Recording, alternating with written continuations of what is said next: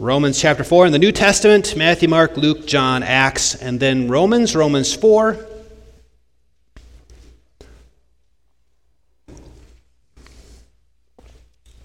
Romans chapter 4, we're going to be reading a few sections or a few verses from this particular chapter here in Romans. And then we'll look at the Belgic Confession in just a moment. Let's read together from Romans chapter 4, starting at verse 1. What then shall we say was gained by Abraham our forefather according to the flesh? For if Abraham was justified by works, he has something to boast about, but not before God. For what does the Scripture say? Abraham believed God, and it was counted to him as righteousness. Now to the one who works, his wages are not counted as a gift, but as his due. And to the one who does not work, but believes in him who justifies the ungodly, his faith is counted as righteousness. Just as David also, speaking of the blessing of the one to whom God counts righteousness apart from works. Blessed are those whose lawless deeds are forgiven and whose sins are covered. Blessed is the man against whom the Lord will not count his sin. And then jumping down in the same chapter to verse 24. Actually, let's start in verse 23. But the words, it was counted to him, were not written for his sake alone, but for ours also. It will be counted to us who believe in him who raised from the dead Jesus our Lord. And here's our focus. Who was delivered up for our trespasses and raised for our justification. Therefore, since we have been justified by faith, we have peace with God through our Lord Jesus Christ. And that's our focus there, the end of chapter 4 and the first part of chapter 5. And then if you'd like to read along with me, we're going to be reading from the Belgic Confession. The Belgic Confession is found in the back of our red songbooks. By way of a reminder, the Belgic Confession is summarizing for us what the Scripture's teaching. The Belgic Confession focuses on different theological points. It's more of a systematized working through the theological aspects of the Scriptures. We're going to be looking at Belgic Confession, Article 23. That's found on page 863 in the back of our red songbooks. Article 23, entitled The Justification of Sinners. Belgic Confession, Article 23. We believe that our blessedness lies in the forgiveness of our sins because of Jesus Christ, and that in it our righteousness before God is contained. As David and Paul teach us when they declare that man blessed to whom God grants righteousness apart from works. And the same apostle says that we are justified freely or by grace through redemption in Jesus Christ.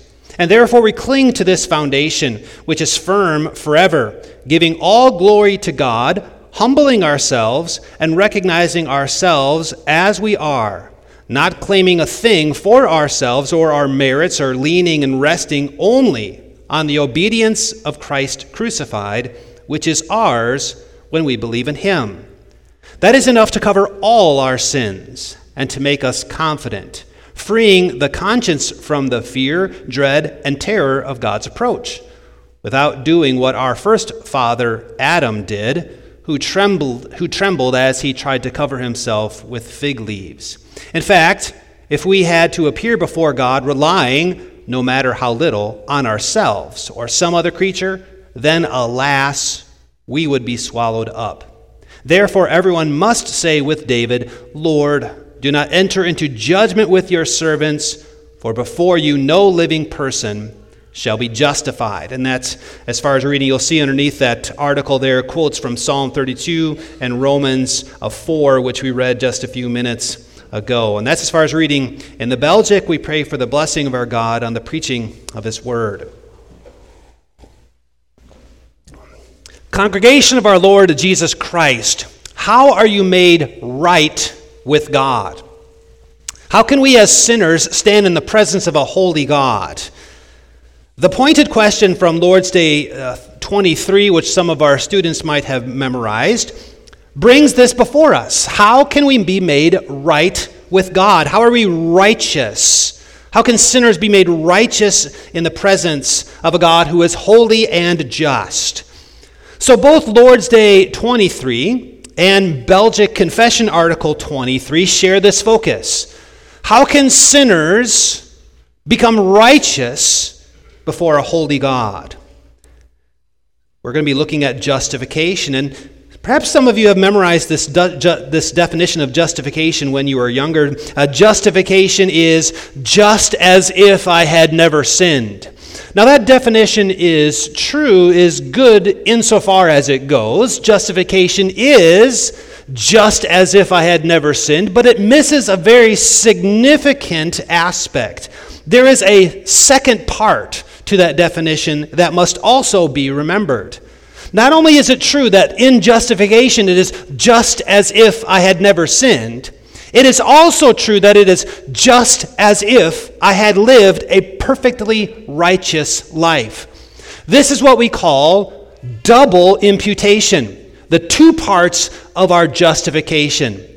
Double imputation means that my sins are taken from my account and imputed or credited, transferred to Jesus Christ's account.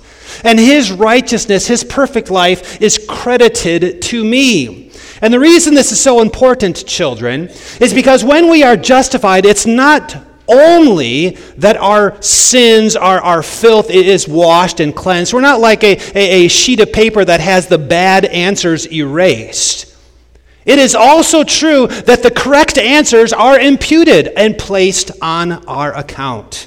So today we are going to be looking at both aspects of our justification. The forgiveness of our sins, yes and amen, but also the reception of Christ's righteousness, his good works, credited to my account. Last week we looked at Melchizedek, that priest king. And Melchizedek illustrated for us a priest king who secures perfect atonement.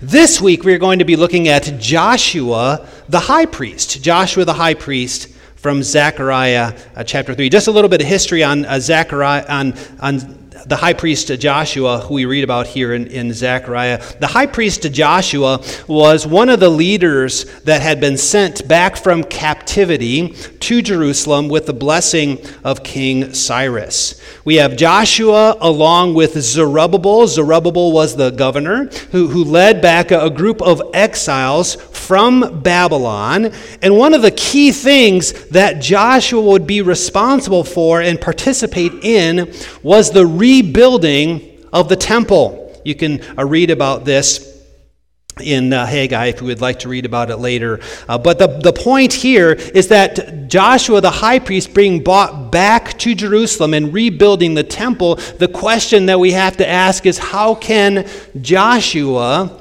function as a high priest? If the temple is built, who is going to serve as priest here in the temple? So we're going to be looking at this theme this morning. Jesus Christ purifies his priest to serve in his presence unashamed. Jesus Christ purifies his priest to serve in his temple, in his presence unashamed. And our first point then, we are going to consider how Jesus Christ was delivered up for our trespasses. That's directly from Romans chapter 4. The first side of what we call double imputation is that our sins are taken from our shoulders and placed on Jesus Christ. Now, not to be confused, imputation simply means credited or reckoned, transferred. A legal declaration is being made here. Stated another way, our sins are put on Jesus Christ, and he pays for them. And that is why Jesus Christ had to suffer all the way to the cross, laying down his life. Jesus Christ, in becoming a curse, becoming sin for us, what was laid upon him was our transgression, our sin, our guilt. So why did Jesus Christ need to suffer? His life was not just a Greek tragedy. He had to suffer for a very specific reason, is that he was satisfying the justice of God. And in God's justice, our sins must be paid for. So with justification, what is taking place is what you and I cannot pay, the debt for our sins, is given to Jesus Christ, and he pays that debt, paying what we owed to God's justice and wrath. The end result of this transaction is this. When sins are taken from you, your guilt taken from your account and placed on Jesus, and he pays for them, that means that they are no longer on your account.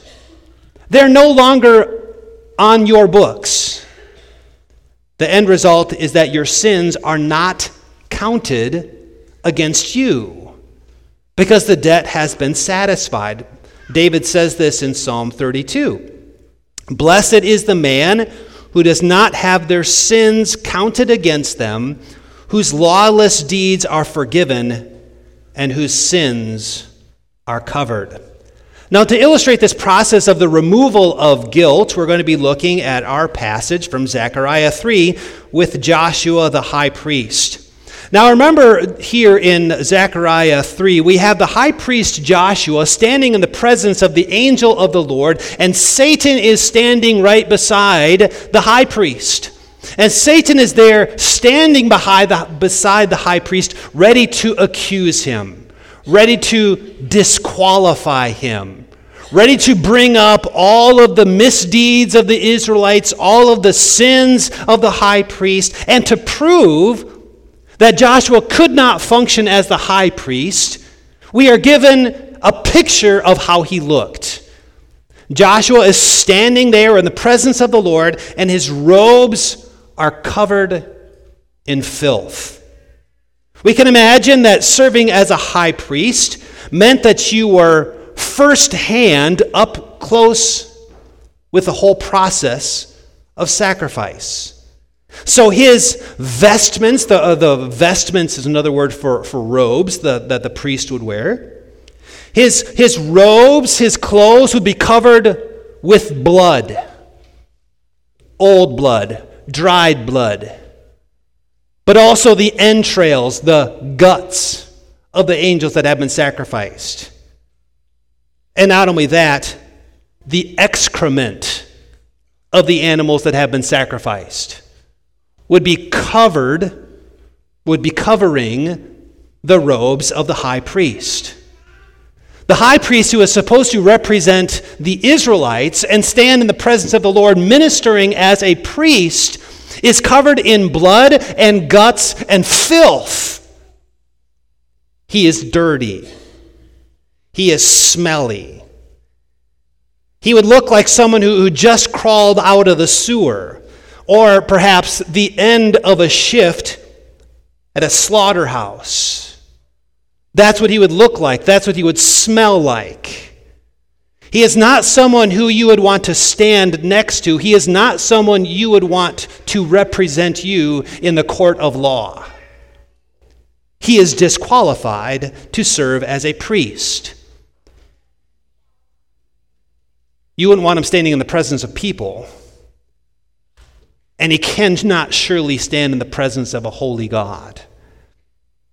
He could not do his work as a priest while he looked like this. But the angel, seeing this filth, deals with the filth and gives this commandment. Zechariah 3 verse 4. Remove those filthy garments. Remove those rags. Remove those polluted vestments. Get rid of that which is so disgusting. Take away this pollution. And just so that we don't miss the point, the angel then says, Zechariah 3 verse 4, Behold, I have taken away your iniquity. Joshua, what I'm doing for you is I'm not just cleaning your clothes, Joshua.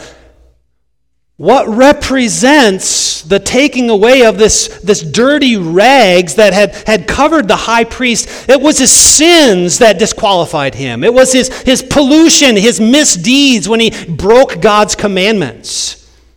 And the angel says, I'm taking those away. I'm removing them from you. I'm cleansing you. I'm purifying you. You see, Joshua was not dirty with just the dirty things of this created world. He was dirty with his sins. His iniquity polluted him and made him unfit for office, unfit to stand in the presence of God. And even though our sins are like scarlet, he's washed, cleansed, made as white as snow. Now, what should the response of Joshua and the response of all God's people be when we see this great exchange take place? The first response, as we consider the doctrine of justification, is this. We see ourselves in Joshua, and we see our sins in the pollution that Joshua had on his clothes. And the first necessary response is humility. Right? That's what we read in Belgic Confession, Article 23. Those who come to know their sin and misery are called to humble themselves. Because like Joshua, we are unfit to serve as priests. We are unfit to serve in the house of God. We are unfit to stand in the presence of God because our best deeds, the best that you and I can do, are filthy rags, to say nothing of the old nature that clings to us. We see our iniquity. We know that we are no better off than Joshua, that we too are clothed in the filth of our misdeeds. And even on the best of days, who here would say, I can trust in my own works? Because even now, we go to church, our minds are distracted. We pray because we feel compelled to pray, but our feelings don't comply with our call to holiness. Who here doesn't struggle with doubt or worry or fear? We read God's word with unholy eyes. We take communion with stained hands. The evil that we know we should be avoiding, we find ourselves doing and committing again and again. So we cry out with David, cleanse these guilty hands. Enter not into judgment with me. Take these dirty rags away and make me clean. So the first part of justification is the removing of the dirty rags. It's the taking off my guilt and being washed with the blood of Jesus Christ. So Jesus died on the cross to secure our necessary cleansing. His blood is what makes you clean.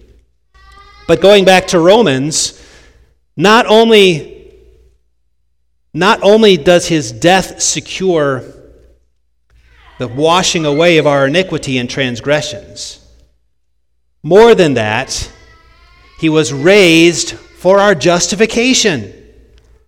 He was raised so that we might live. So now he lives and applies his righteousness to us. Going back to our illustration in Zechariah 3, we can praise God that the removal of the dirty rags is not the end of the story. In other words, children, Joshua is not left standing there naked. Right? What's happened up to this point is his dirty rags have been taken away. He's been washed, but he doesn't have any clothes on. So there is a further benefit and blessing added as Zechariah 3 continues. Not only remove his filthy garments, but I will clothe you with pure vestments. I will give you new royal robes to wear. And even as Zechariah says, put a clean turban on its head. Give him the robes of a king. Put a crown on his head. Cover his nakedness with clothes in keeping with his position. So Joshua is not only cleaned, but he's given new clothes in keeping with his granted purity. Here is where we find the second part of our justification. Because not only are our sins, our polluted, our dirty misdeeds, transgressions taken from us, we have the returning of clothes, but not the returning of our clothes. It's the returning of someone else's clothes put on our shoulders. Someone else's robe placed upon us. Not only is our guilt and sin taken away, we are credited with Christ's righteousness. We can picture it this way. The holy life of Jesus Christ forms a beautiful tapestry of righteousness that becomes a royal robe that covers our shoulders. And here we find the active and the passive obedience of Jesus Christ answers the question. Right? The passive obedience of Jesus Christ refers to his suffering under the law. His passive obedience means that he endured the consequences of payment so that our sins would be paid for. That's his passive obedience. His active obedience means that he perfectly secured righteousness. He obeyed all of the laws, all of the commandments, lived a perfect life, so that in his passive and his active obedience, we have the removal of our sins, those being paid for, and the crediting of his righteousness granted to our account. Therefore, in justification, we have to know this second part of the equation. Justification, this is from Lord's Day 23, the Father grants and credits to me the perfect righteousness and holiness of Christ. So that when the Father looks at you, not only does he no longer see your sins, but now he sees the righteousness of Christ. So that back in our illustration, when the angel looks at Joshua the high priest, he sees royal robes, holy vestments. He sees the clothing of a priest. As we read in Romans 4, verse 24, the righteousness is counted to us who believe. Now, to add one more aspect to this justification, children, who is the one that takes away Joshua's dirty rags, dirty robes? Who is the one that declares that Joshua should be reclothed? With whose clothes is Joshua reclothed? This is not a work of Joshua, in other words. Joshua is not looking at himself saying, you know what, I'm pretty dirty, I better go wash. Joshua does not have the capacity, the ability to take off his own robes and put new robes on himself. This is a declaration of God. This is a work, a sovereign work of God. What is necessary is granted and gifted. It is the work of another. It is secured by Jesus Christ. So we can apply this not only to Joshua, but to us as well. You'll remember that as 1 Peter 2 says, we are a kingdom of priests, a holy nation. How can we stand in the presence of God unafraid and unashamed? I know we come to church here on Sunday and we're in our Sunday best. Right? We've all taken showers, put cologne or perfume on, have our nice church clothes on, shiny shoes. We look pretty good when we show up to church on Sunday, but let me tell you this. You cannot stand here based on what you chose out of your closet this morning. Right? You cannot come into the presence of God trusting in your own works. You have no right, you have no basis, no standing in the presence of God. Because if you come into God's presence trusting in yourselves, and we'll see this in our last point as well, trusting in yourselves, you will be consumed. You cannot come here. You are disqualified, as Joshua was disqualified as a priest. The only hope that you and I have is if someone else clothes us. Someone gives us what is necessary. We can stand in the temple of God unafraid. Satan has to keep his mouth shut because he has no grounds to accuse us. The grounds of accusation have been taken off and canceled. and what was necessary has been given. So we who would be justified must cry out to the Lord and depend on Jesus Christ and Him alone. We find this in Belgic Confession 23. We rest only on Jesus Christ. We lean on His obedience. Not only are we unable to pay for our own sins, we are unable to secure the necessary righteousness. Unlike Adam and Eve, when they came to know their sins, ran away and tried to use fig leaves to cover their nakedness, Jesus Christ has supplied the necessary clothes. It is His righteousness credited to us. Well, now that we've looked at both aspects of justification, what remains then is the peace that has been secured. If you're following along in Romans 4, we move now into Romans chapter 5. Therefore, since we have been justified by faith, we have peace with God through our Lord Jesus Christ. We have peace with God. We stand in God's presence washed and clothed. We stand by grace. We have peace with God. Shalom. It is well with us. We are no longer naked and afraid. We can stand and serve as priests. Our blessedness having been secured, so that what we could not do has been supplied and secured for us. So the primary application of this doctrine, justification, is not just so that we get our definitions correct. I hope you can define this. That's important. Right? Justification. What is justification? Just as if I had never sinned, and just as if I had lived a perfectly righteous life. That's how the Father sees you, declares you. It's important to get our definitions right. But more than that, not just being able to define it, is it true? Is this true of you? Can you say this with a heart of faith, that your sins have been paid for by Jesus Christ, and His righteousness is now yours? Is this true of you? Psalm 130, O Israel, put your hope in the Lord, for with the Lord is unfailing love and full redemption. Knowing that you are dirty and needing to be cleansed pushes you, moves you, motivates you to trust in Christ as the only one who can heal and save. As our Belgic Confession rightly warns us, if you were to appear before God relying on yourself or someone else, you would be swallowed up.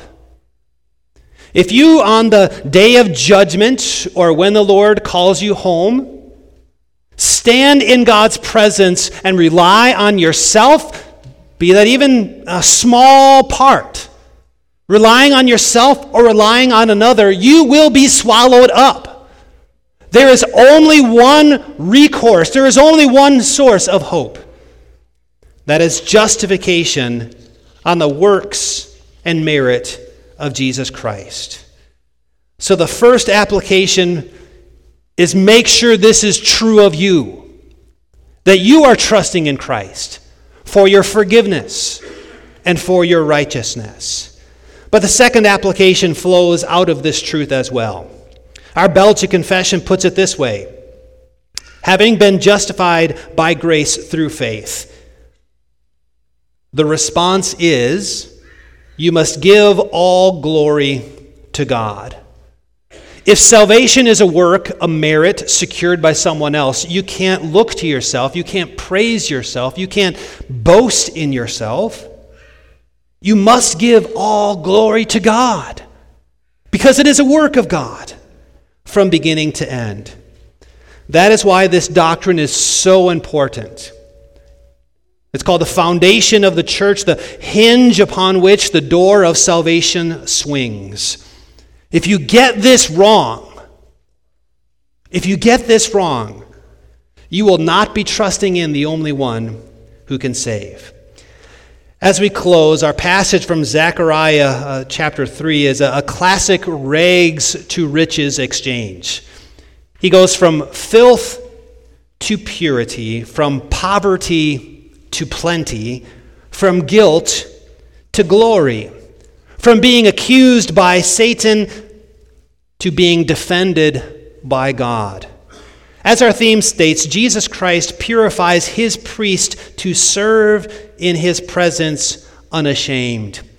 That's why you, as priests, can serve in the presence of God unashamed. In this is all our righteousness. Our hope is built on nothing less than Jesus' blood and righteousness. Amen. Our Father in heaven, we thank you for this reminder of the blessings that are ours in Jesus Christ. May this truth be impressed upon us. May we trust in Christ and his works alone for our forgiveness and our righteousness. In his name we pray. Amen.